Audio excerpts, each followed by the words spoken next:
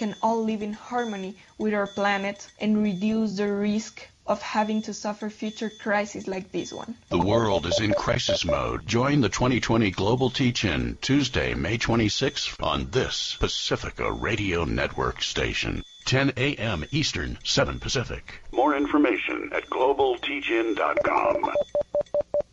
All right, and this is WBAI New York, 99.5 FM and WBAI.org online. The previous program was Advocating for Justice with Arthur Schwartz, which is heard Mondays at 5 p.m. It's 6 p.m. Stay tuned for the WBAI Evening News presented by The Independent. And I didn't mention it today, but I'm going to mention it now. Because it's a holiday, it does not change things. 7 p.m., we go out to our windows to clap for all of those essential workers out there.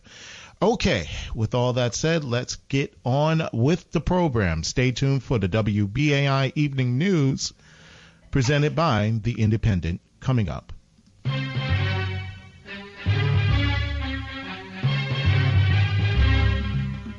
Good evening. In the news tonight, the Trump administration has imposed a travel ban on Brazil, which is now the site of a severe coronavirus outbreak. A federal judge has struck down a Florida law that could prevent as many as 775,000 former felons from voting. The New York City chapter of Veterans for Peace took their annual Memorial Day protest online this afternoon.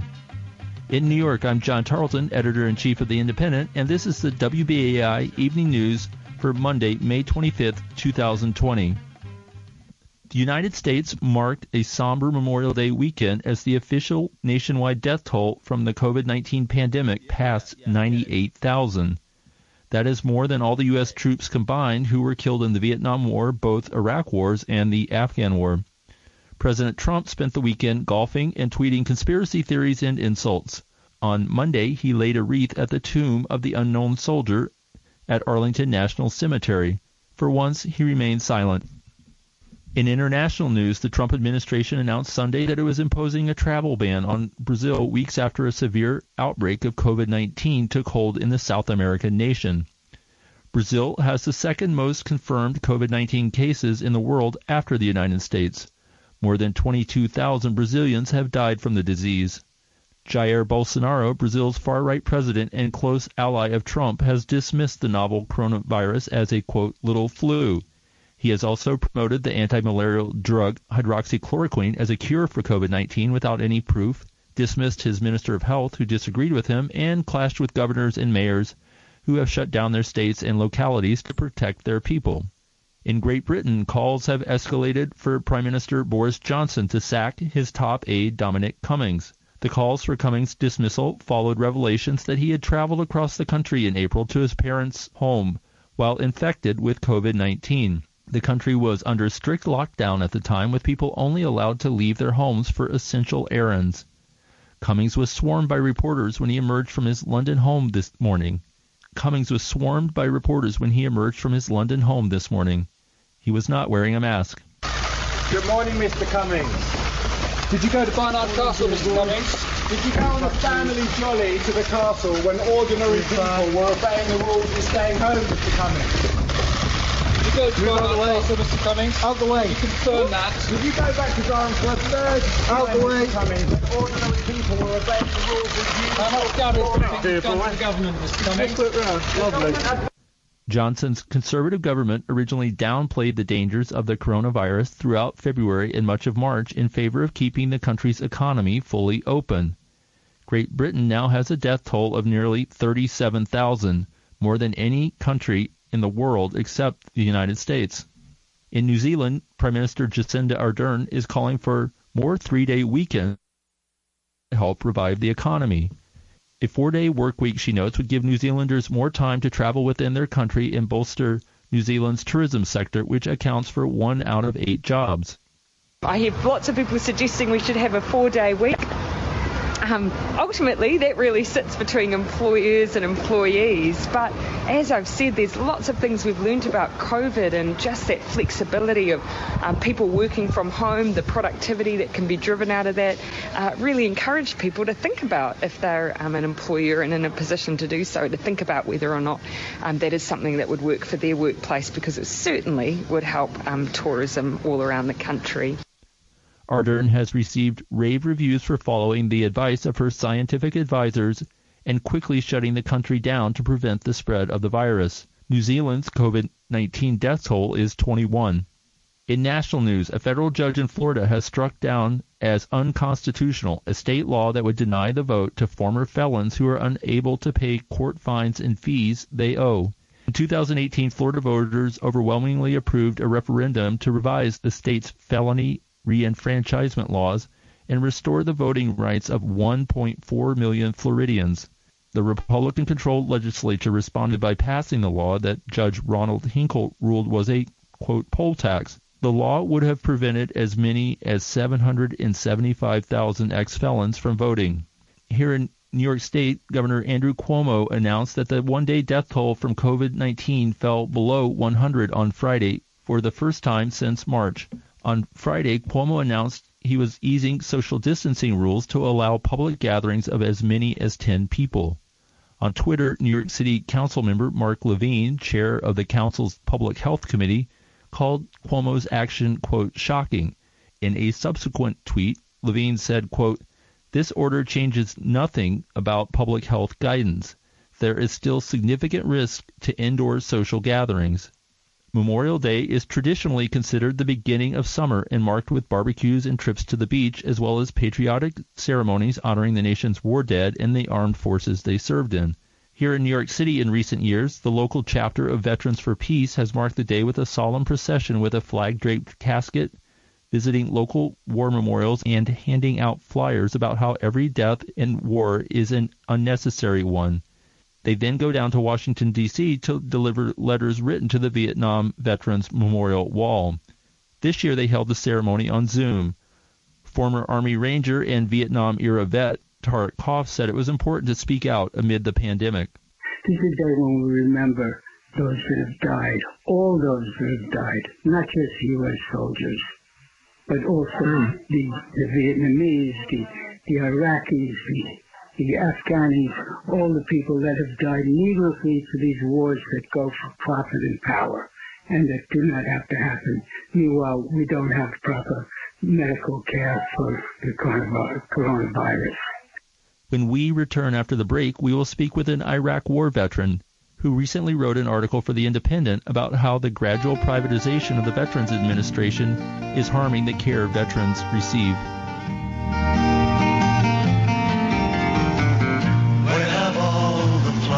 Gone, long time passing. Where have all the flowers gone? Long time ago. Where have all the flowers gone? Young girls pick them, everyone. When will they ever learn? When will they ever learn? Where have all the young girls gone? Long time passing. Where have all the young girls gone? Long time ago. Where have all the young girls gone? Gone to young men, everyone. When will they ever learn? When will they ever learn?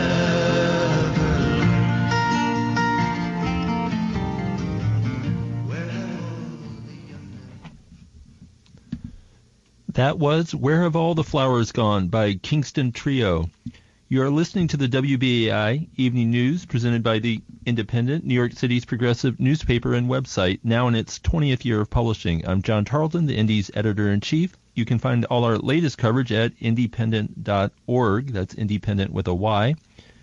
Now, WBAI is currently in the middle of a very important fund drive. I will share information about how you can help keep this radio station on the air a little later in the show. So please have pen and paper ready to go.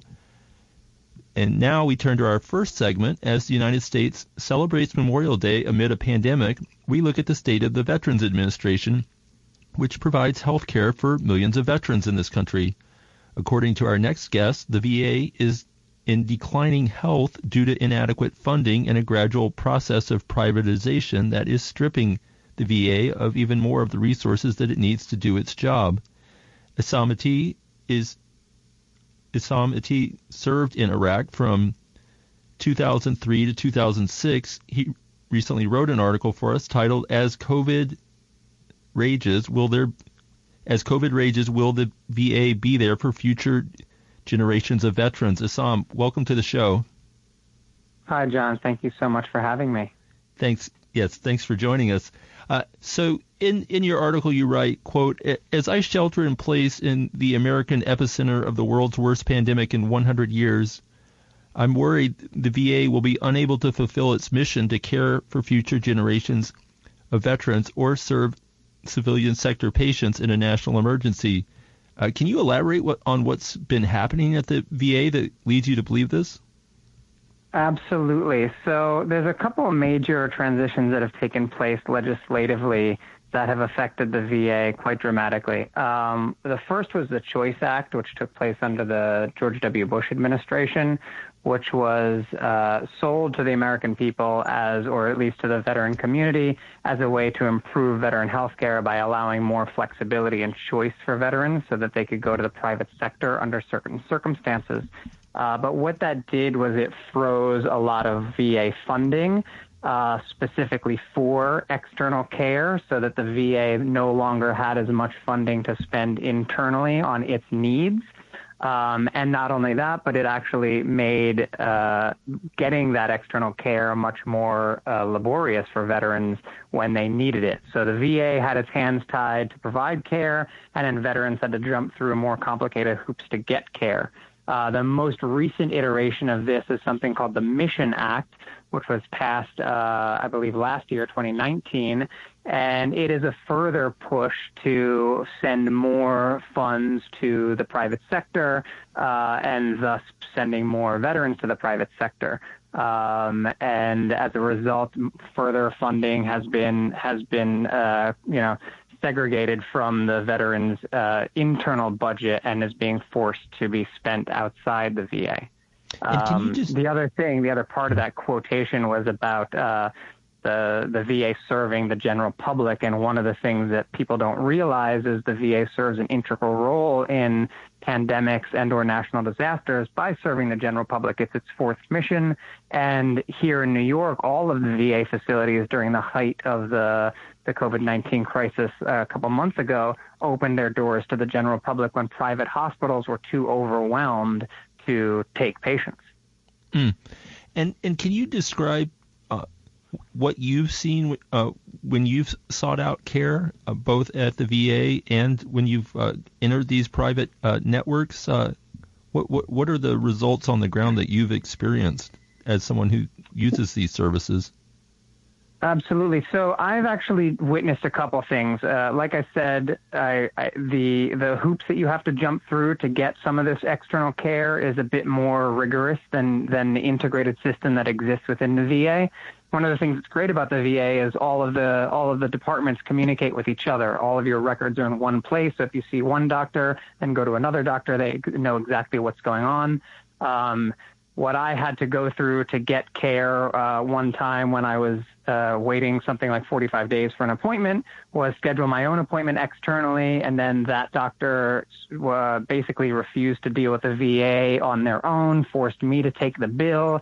I ended up being the intermediary between the care provider and the Veterans Administration, and in the end, the Veterans Administration refused to pay the bill, so I got stuck with the multiple $1,000 bill for this health care that should have been provided by the VA. And that was under the Choice Act. And one of the other things that I've seen since the Mission Act has passed is much more extended wait times in certain clinics.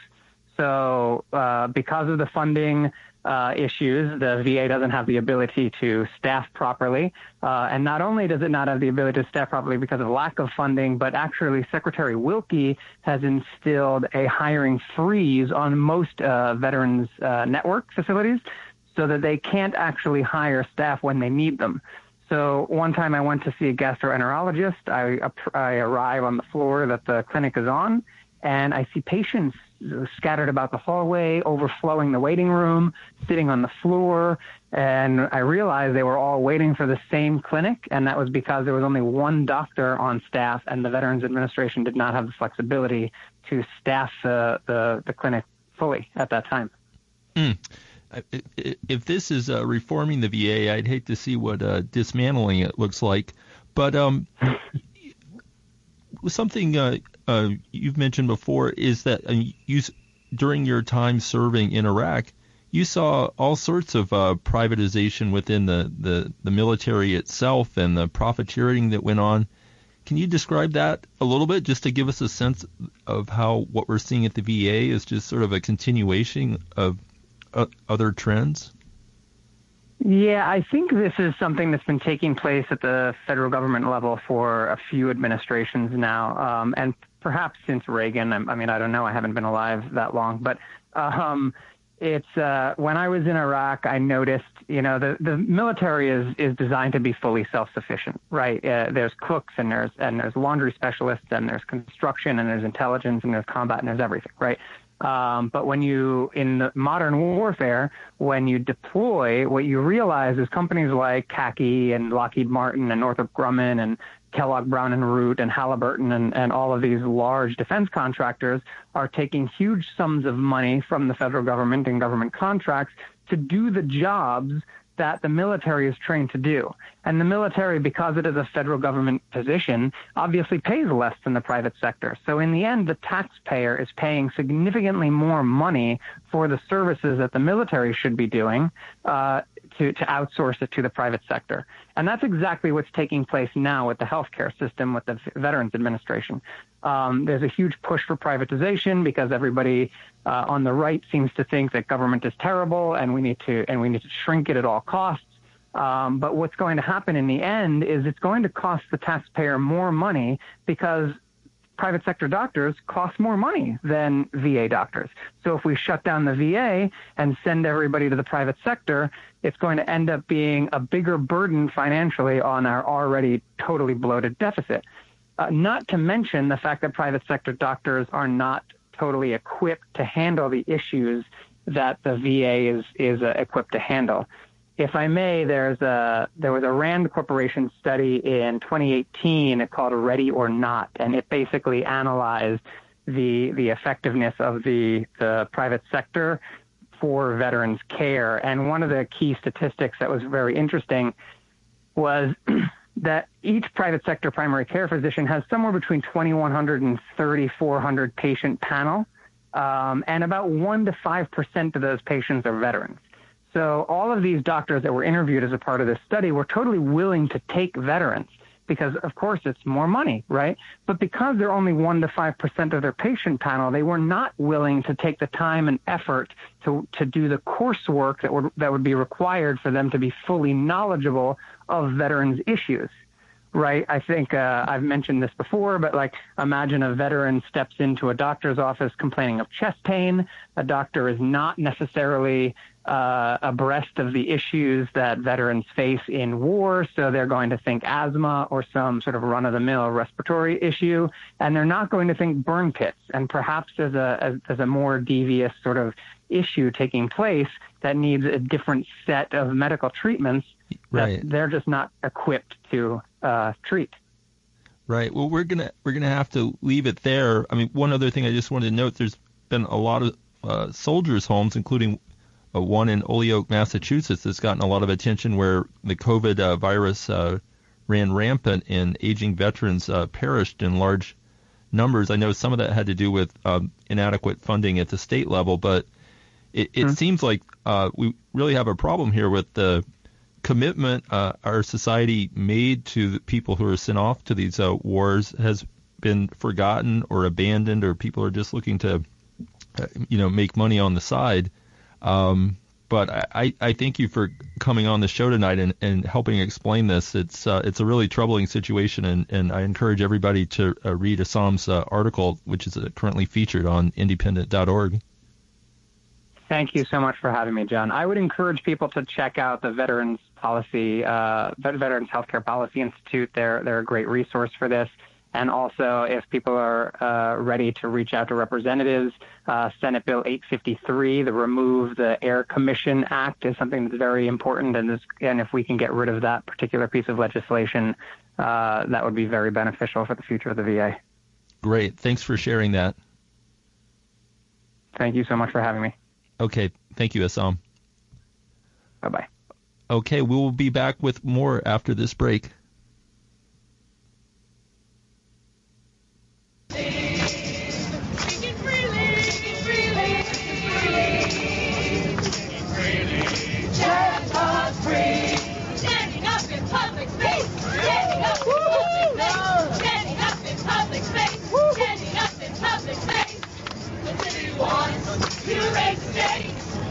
Our rights are there. Let's go there, not incorporate the freedom way, the freedom way. Speak freely, set us free. You got a strong opinion. I got my own oration. We got such strong religion. Yeah, we got our own elation.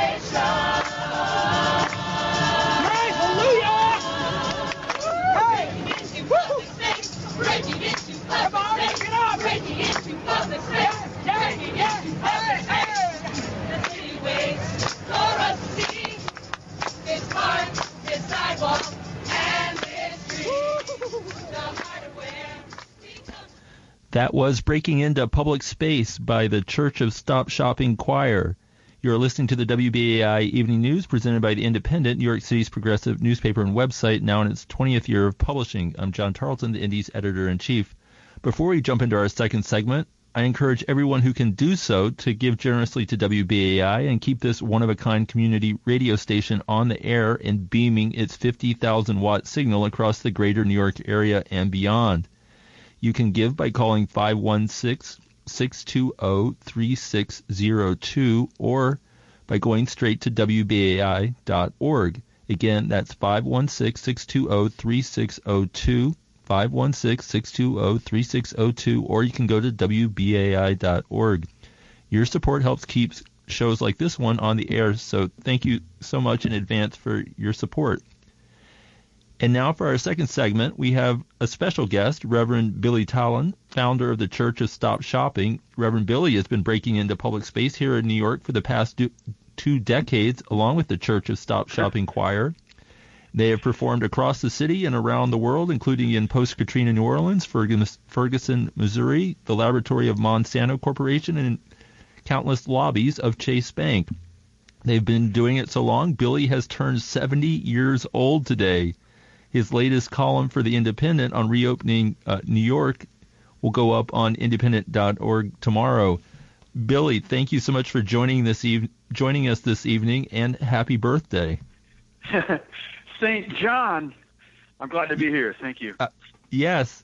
So before we get into your column, one thing I just have to ask after listening to you and the choir there and thinking about everything that y'all are doing, what's your anti-aging secret? We might try to bottle it and sell it on this station before the fund drive is over. Well, I've got a storage unit out in Canarsie, and there's a Dorian Gray there it's just an awful pustulating mass of sores and evil, and that is where my bad looks go. So here I am. Okay, well we're thrilled that you're still with us and still going at full tilt. So you'll have a piece going up on the independent.org website tomorrow with your take on the push to reopen the economy. You want to share some of your main thoughts about that? Well, we see that Wall Street is locked and loaded. I've read that the concentration of capital right now in investment vehicles going to executives of major corporations for their re-entry into our lives. They are ready to just come in here. The monoculture will wash through New York City. Just speaking for our efforts against gentrification, a lot of the human scale businesses are certainly in peril at this time as this big money buys whole blocks from us and has the ability to completely undercut product prices with sweatshops and union busting. It's a dire time for the neighborhoods. Neighborhoods are made of human scale. Am I right? The shops and services that we give each other are based on a gift economy, a giving, and so the caregiving, that's our hero, of course, right now, and we're so grateful to the caregivers. That is what a healthy neighborhood is made of. So there's a contradiction here. We're the goodness that we've discovered in each other right now to resist this pandemic is also the heart and soul of our city, which is our neighborhoods. They are in peril from these corporations coming in with their advertisements. And who's in the advertisements? Actors who are being paid to emote, and they're wearing scrubs and plastic gloves and masks. So we're in a tough. The next days and weeks and months are an opportunity for us to see in this crisis a revolutionary response. But okay, and it sounds like we're facing a bigger challenge than even we were facing before the pandemic. Well, I believe it's a concentration of problems that did exist. And that's the same thing that happened after 9/11.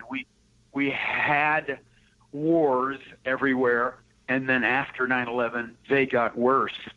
And right now, what we have is sort of an internal colonization.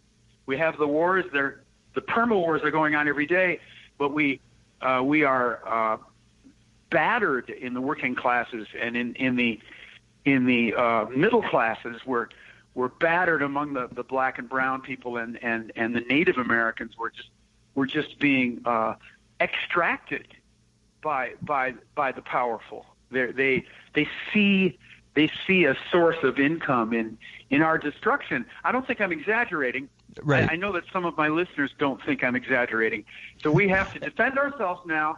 And I believe that with our little singing and our little invasive, our little trespassing singers that we have here, our particular way of being activists, breaking back into public space, we know that we have to do it in a way that is bolder, more startling to people, that really educates the people around us. We know that we have our work cut out for us. All right. Well, we'll leave it there. Reverend Billy, we thank you for joining us this evening on the WBAI Evening News on the day of your 70th birthday. Earth-alleluia. Thank you so much, John. You bet. Bye, Billy-luia. All right. You have a great night, Billy. Thank you. All righty. Well, that just about wraps it up for tonight's show. I want to give a special thanks to Amba Gergarian and Renee Feltz for their help with tonight's show, help make everything possible. And again, a reminder to all our listeners, if you can, we know a lot of people are hurting these days, but if you can, please give to WBAI.